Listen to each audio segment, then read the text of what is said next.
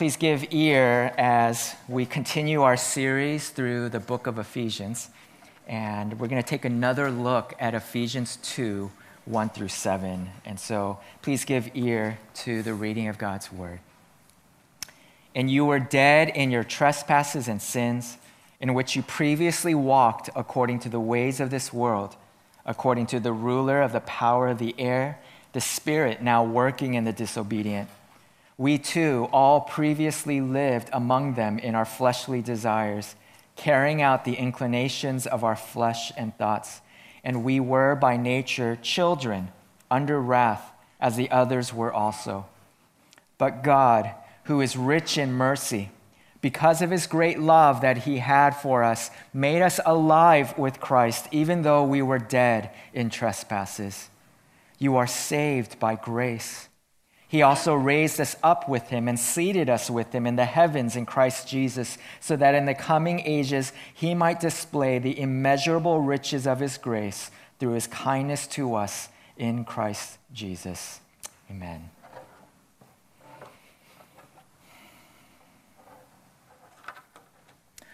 I don't think I will ever get tired of watching disaster movies. You guys know what disaster movies are. It's like a certain genre. Usually in a disaster movie, the plot is built on an idea that an impending disaster looms and threatens a town, a city, or all of civilization. Movies like Armageddon with Bruce Willis, where an asteroid is headed towards Earth, and unless humanity stops that asteroid, everyone is going to die. Or perhaps something a little bit more relevant to our times, the movie Outbreak. And I know I'm totally dating myself with these movies, where a deadly, extremely contagious Ebola virus threatens to wipe out all of humanity unless they find a cure, right? Well, this is what we find in Ephesians 2, 1 through 3. It reads like a disaster movie, except this isn't fiction. This isn't entertainment. This is real. Last week, we took a look at these verses and saw how all of humanity is on a crash course towards judgment. Humanity is hopelessly lost, entrenched in sin, living according to the ways of the world, obsessed with living for his own glory, pleasure, and name.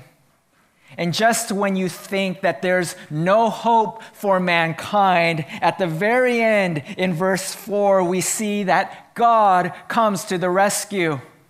Verse 4 begins with, "But God," and the trajectory of humanity takes a sudden turn.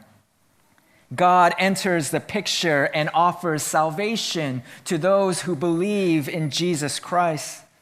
And so if this were a movie, about here, right after "But God," you would see the credits roll down as the audience all breathe a collective sigh of relief, and we walk out of the theater saying, "Thank you, God, for saving us."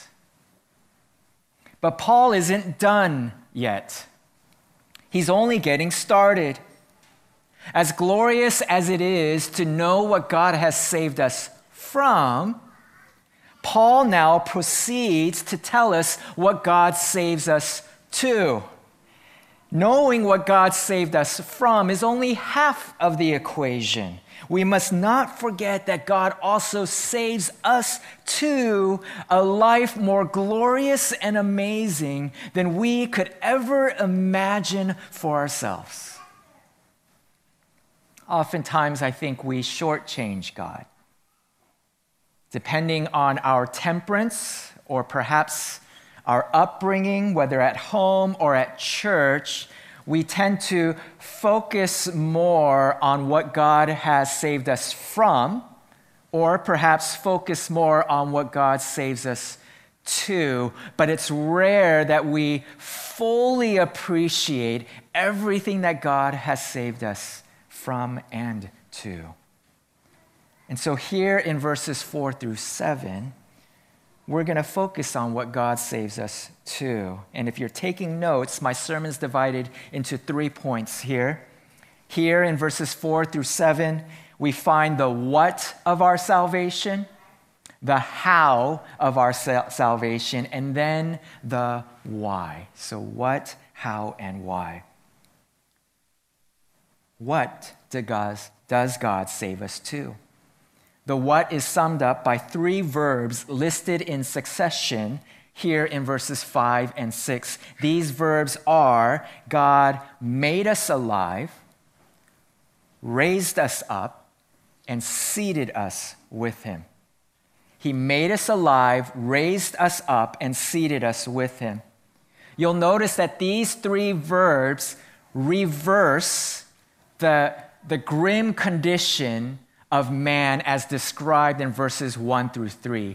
If you were here last week, you might recall how Paul tells us that we are dead in our sins, walking according to the ways of the world, and living enslaved to the power of the air, the power of the evil one. Well, here, when he makes us alive, raises us up, and seats us with Jesus, Paul is telling us that everything we once were, God now reverses in the other direction.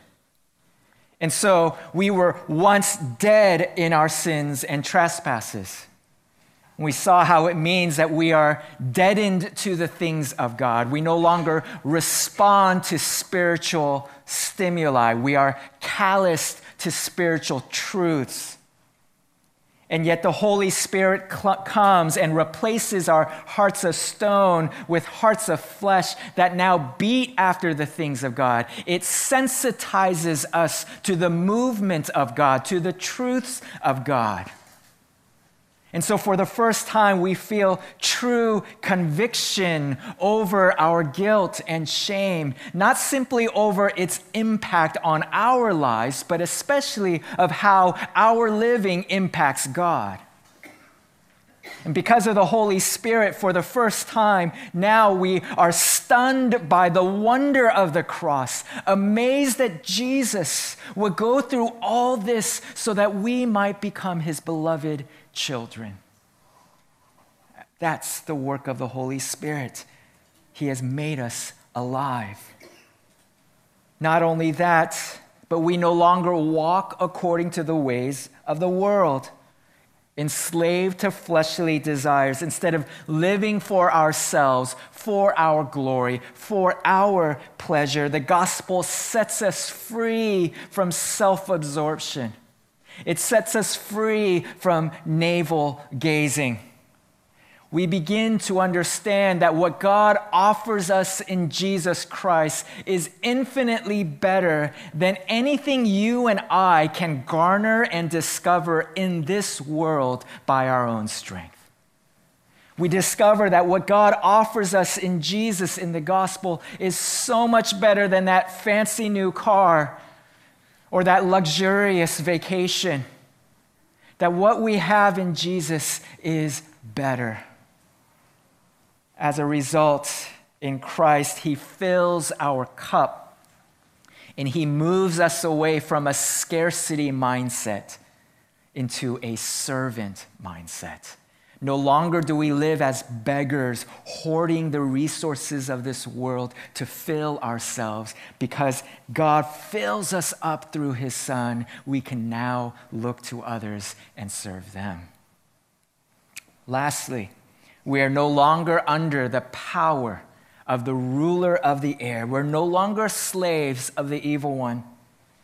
Paul tells us that we have been seated with Jesus in the heavens.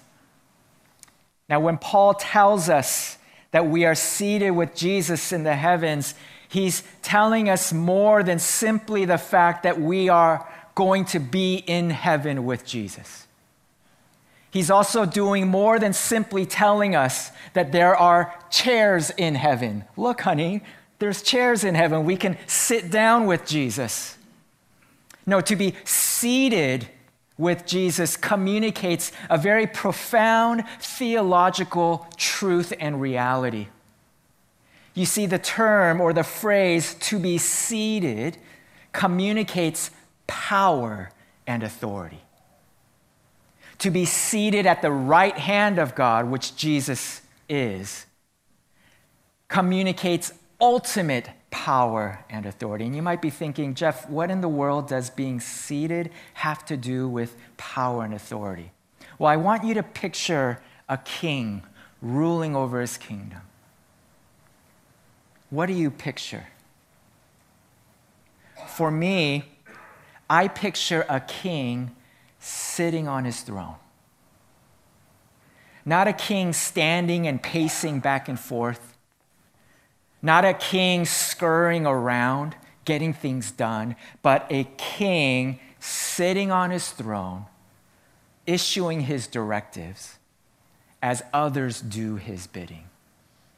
That image of a king sitting communicates power and authority. We see this association even today in the courtroom.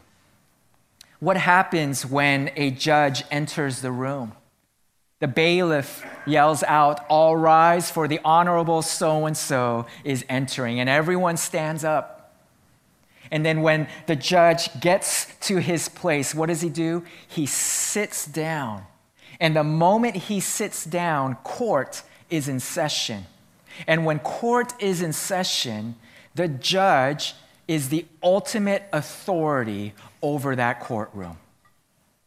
Have you ever heard a judge rebuke someone for inappropriate behavior and say, "That will not be tolerated in my courtroom"? My courtroom. There's this idea saying, I am judge here. I have ultimate authority here. That type of behavior will not be tolerated. We see this association earlier in Ephesians 1. It's worth our time looking at it again. Verses 20 through 22, Paul writes, "He exercised this power in Christ by raising him from the dead and" what? "Seating him at his right hand in the heavens." And what comes out of that seating? Far above every ruler, authority, power, and dominion, and every title given, not only in this age, but also in the one to come. And he subjected everything under his feet. Right after Paul tells us that Jesus is seated at the right hand of God, he proceeds to say he is ultimate ruler and king. Everything is subjected under his feet. So when Paul tells us that Jesus is seated in heaven, he's saying more than just he is authority of a single courtroom, but that he is ultimate authority over the cosmos, over everything in this universe and in the age to come. And so he then goes on and says, we are seated with him. We share in his rule and authority. Not only are we set free from the power of the evil one, but now we are co-regents with Jesus over the evil one. Earlier, Paul told us that we are co-heirs with Jesus, and we talked about the theme of inheritance, where the inheritance of Jesus, he now shares with us. Now, Paul is saying, not only are we co-heirs, we are co-regents. We will rule alongside Christ as princes and princesses in his kingdom. What does this mean for us? It means that you and I no longer have to live in fear. As I get older, I realize more and more how much fear impacts our lives. We no longer have to live in fear. Fear of an unknown future, fear for the health of our kids, fear for our own health, fear for our parents, fear over our finances, fear over our jobs, fear if we'll ever meet a special someone, fear if we'll ever be able to have a child, fear if we're ever going to get a job, fear over this or that, we no longer have to fear. Because Jesus is seated at the right hand of God. He reigns in absolute power. His will cannot be hindered or even threatened. He is invincibly ruling, defending, and caring for his people, so that whether his answer to our prayers is yes, no, or wait, whether he gives us blessing or affliction, you and I can trust that what he sends our way is for our good and for his glory, that his will is perfect and pleasing. And so we don't have to be crippled by fear. God sits on the throne. Now that we covered the what of our salvation, let's talk about the how. How does God accomplish our salvation? If you look at the three main verbs I highlighted before, made alive, raised, and seated, when you look at the Greek, you'll notice something that connects all of them together. It comes out in our English translation, but not very clearly. Let's look at verses 5 and 6 again. He made us alive with Christ. And then verse 6, he raised us up with him and seated us with him. What do you notice associate or coming together with those verbs? It's with him. Well, when you look at the words in Greek, there is a prefix before each one of them. That prefix is syn, S-Y-N, where we get the word synchronize, like synchronized swimming, or sink. As you can guess, the prefix syn means together or with. This prefix points to the how of our salvation. How are we made alive? How are we raised and seated? We are made alive, raised, and seated because we are with Jesus, because of our union with Jesus.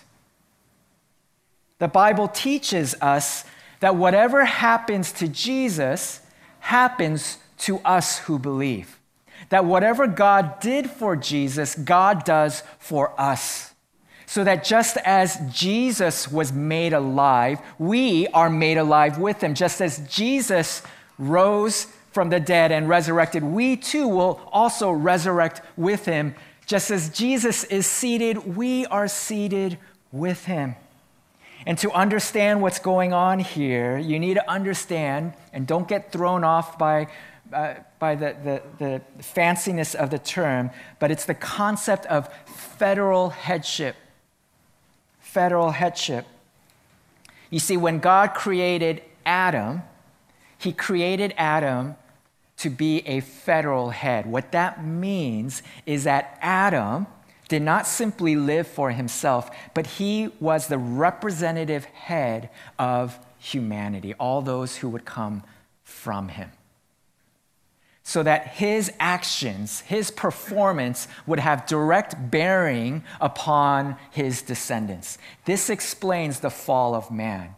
When Adam fell and rebelled against God, all of humanity, who he represented, fell and rebelled with him. But Adam would not be the last federal head. Jesus, too, came into this world as a federal head. And he comes to represent all those who would believe and put their faith in him. So that Jesus' performance and actions would have direct bearing upon his people. That's why when he died, Paul can say, I was crucified with Christ. That's why when he rose, we will rise with him. He is our federal head. His victory becomes our victory. His story becomes our story. The principle of federal headship is clearly laid out in Romans 5, 18 through 19, where Paul says, so then, as through one trespass, there is condemnation for everyone. He's talking about the first Adam.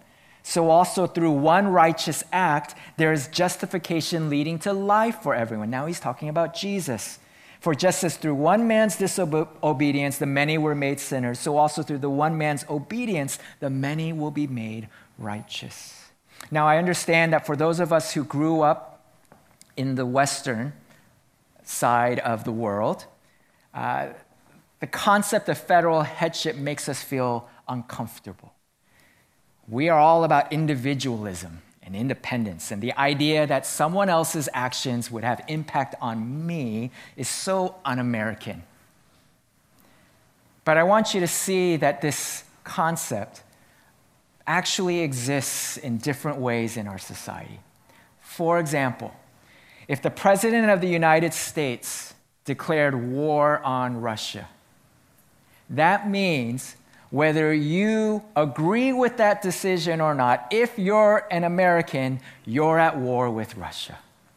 If Putin decides where to attack, he can attack anywhere in the United States, irregardless of how many people in Southern California might be for the war. We are Americans, and so the actions of one person impact us all.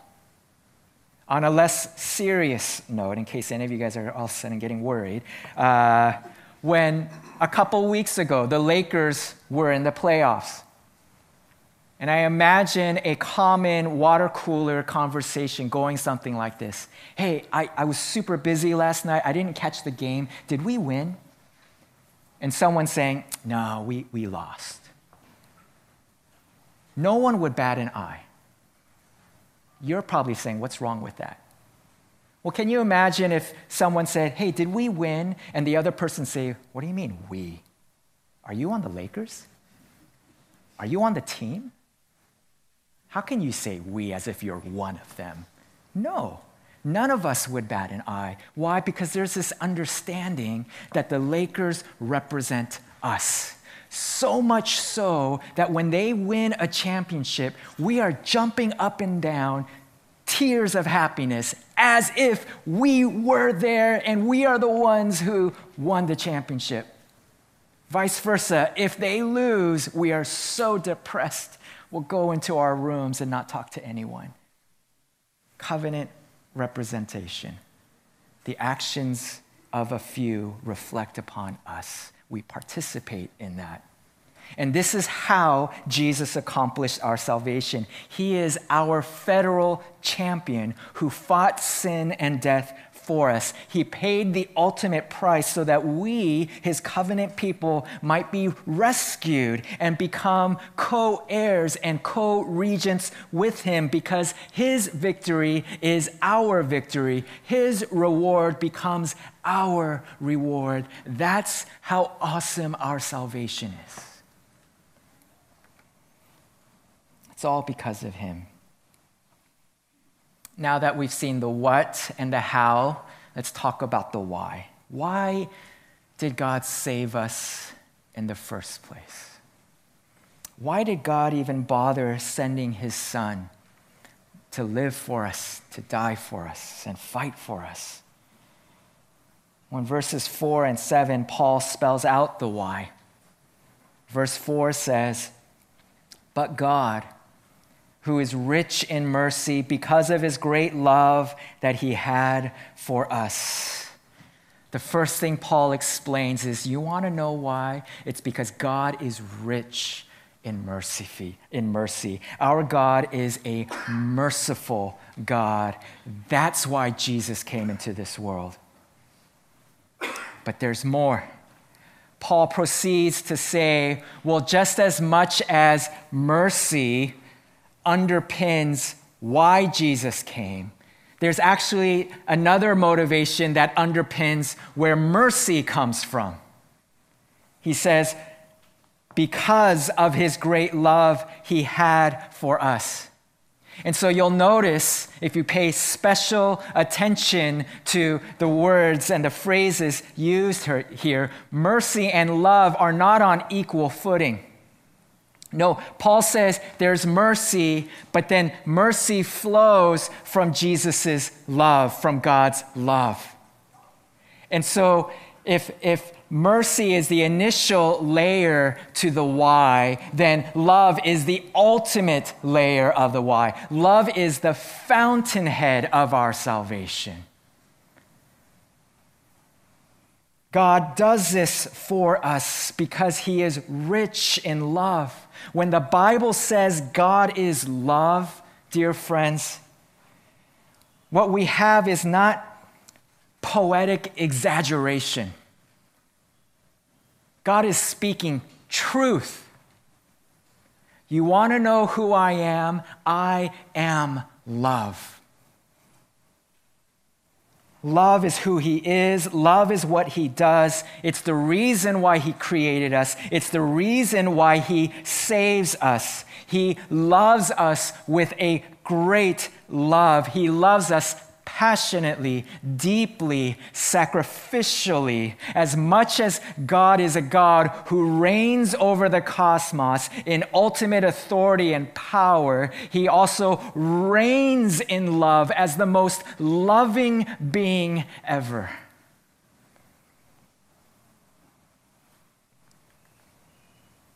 New Testament scholar Steve Ball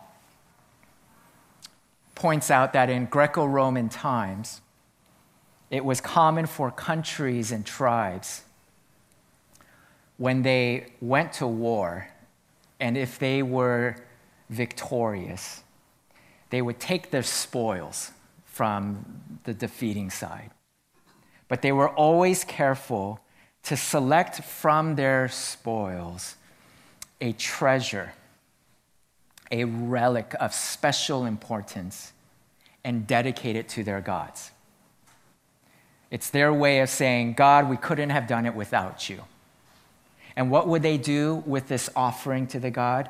They would deposit it into their temple, place of worship. And so when you visit old, ancient Greco-Roman temples, what you realize is that they were more than just places of worship. They also were museums in many ways.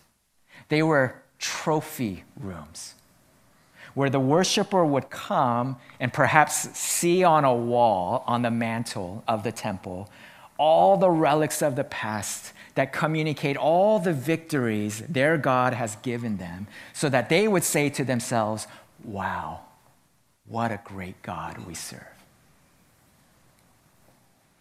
Today, if you walk in a successful company, you might see the same thing. Plastered on the walls are pictures of awards and achievements they've made, perhaps the original founding CEO or whatnot, and then a picture of the now of hundreds of employees. Perhaps they put on the wall a picture of the cover of Forbes magazine, top 100 company in the world, #1 market share in America, top 10 places to work in, so that anyone who visits this company and sees all these accolades and achievements might say, wow, this is an amazing company. Well, Paul tells us that when you walk into heaven, you walk into his throne room, the way he boasts and brags to show all of creation just how awesome he is he displays his church, you and me. In verse 7, Paul says, so that in the coming ages, he might display the immeasurable riches of his grace through his kindness to us in Christ Jesus. Our salvation is God's boast. What he has done for us in Jesus, in saving us from and saving us to, is what God brags about in the coming ages for eternity. He says, look at my people. Look at what I've done for them. Look at what I endured for them. they are proof that I am rich in love, deep in kindness, amazing in grace. We become the trophies of God in heaven. That's how good we have it to be followers of Jesus Christ. Let's pray.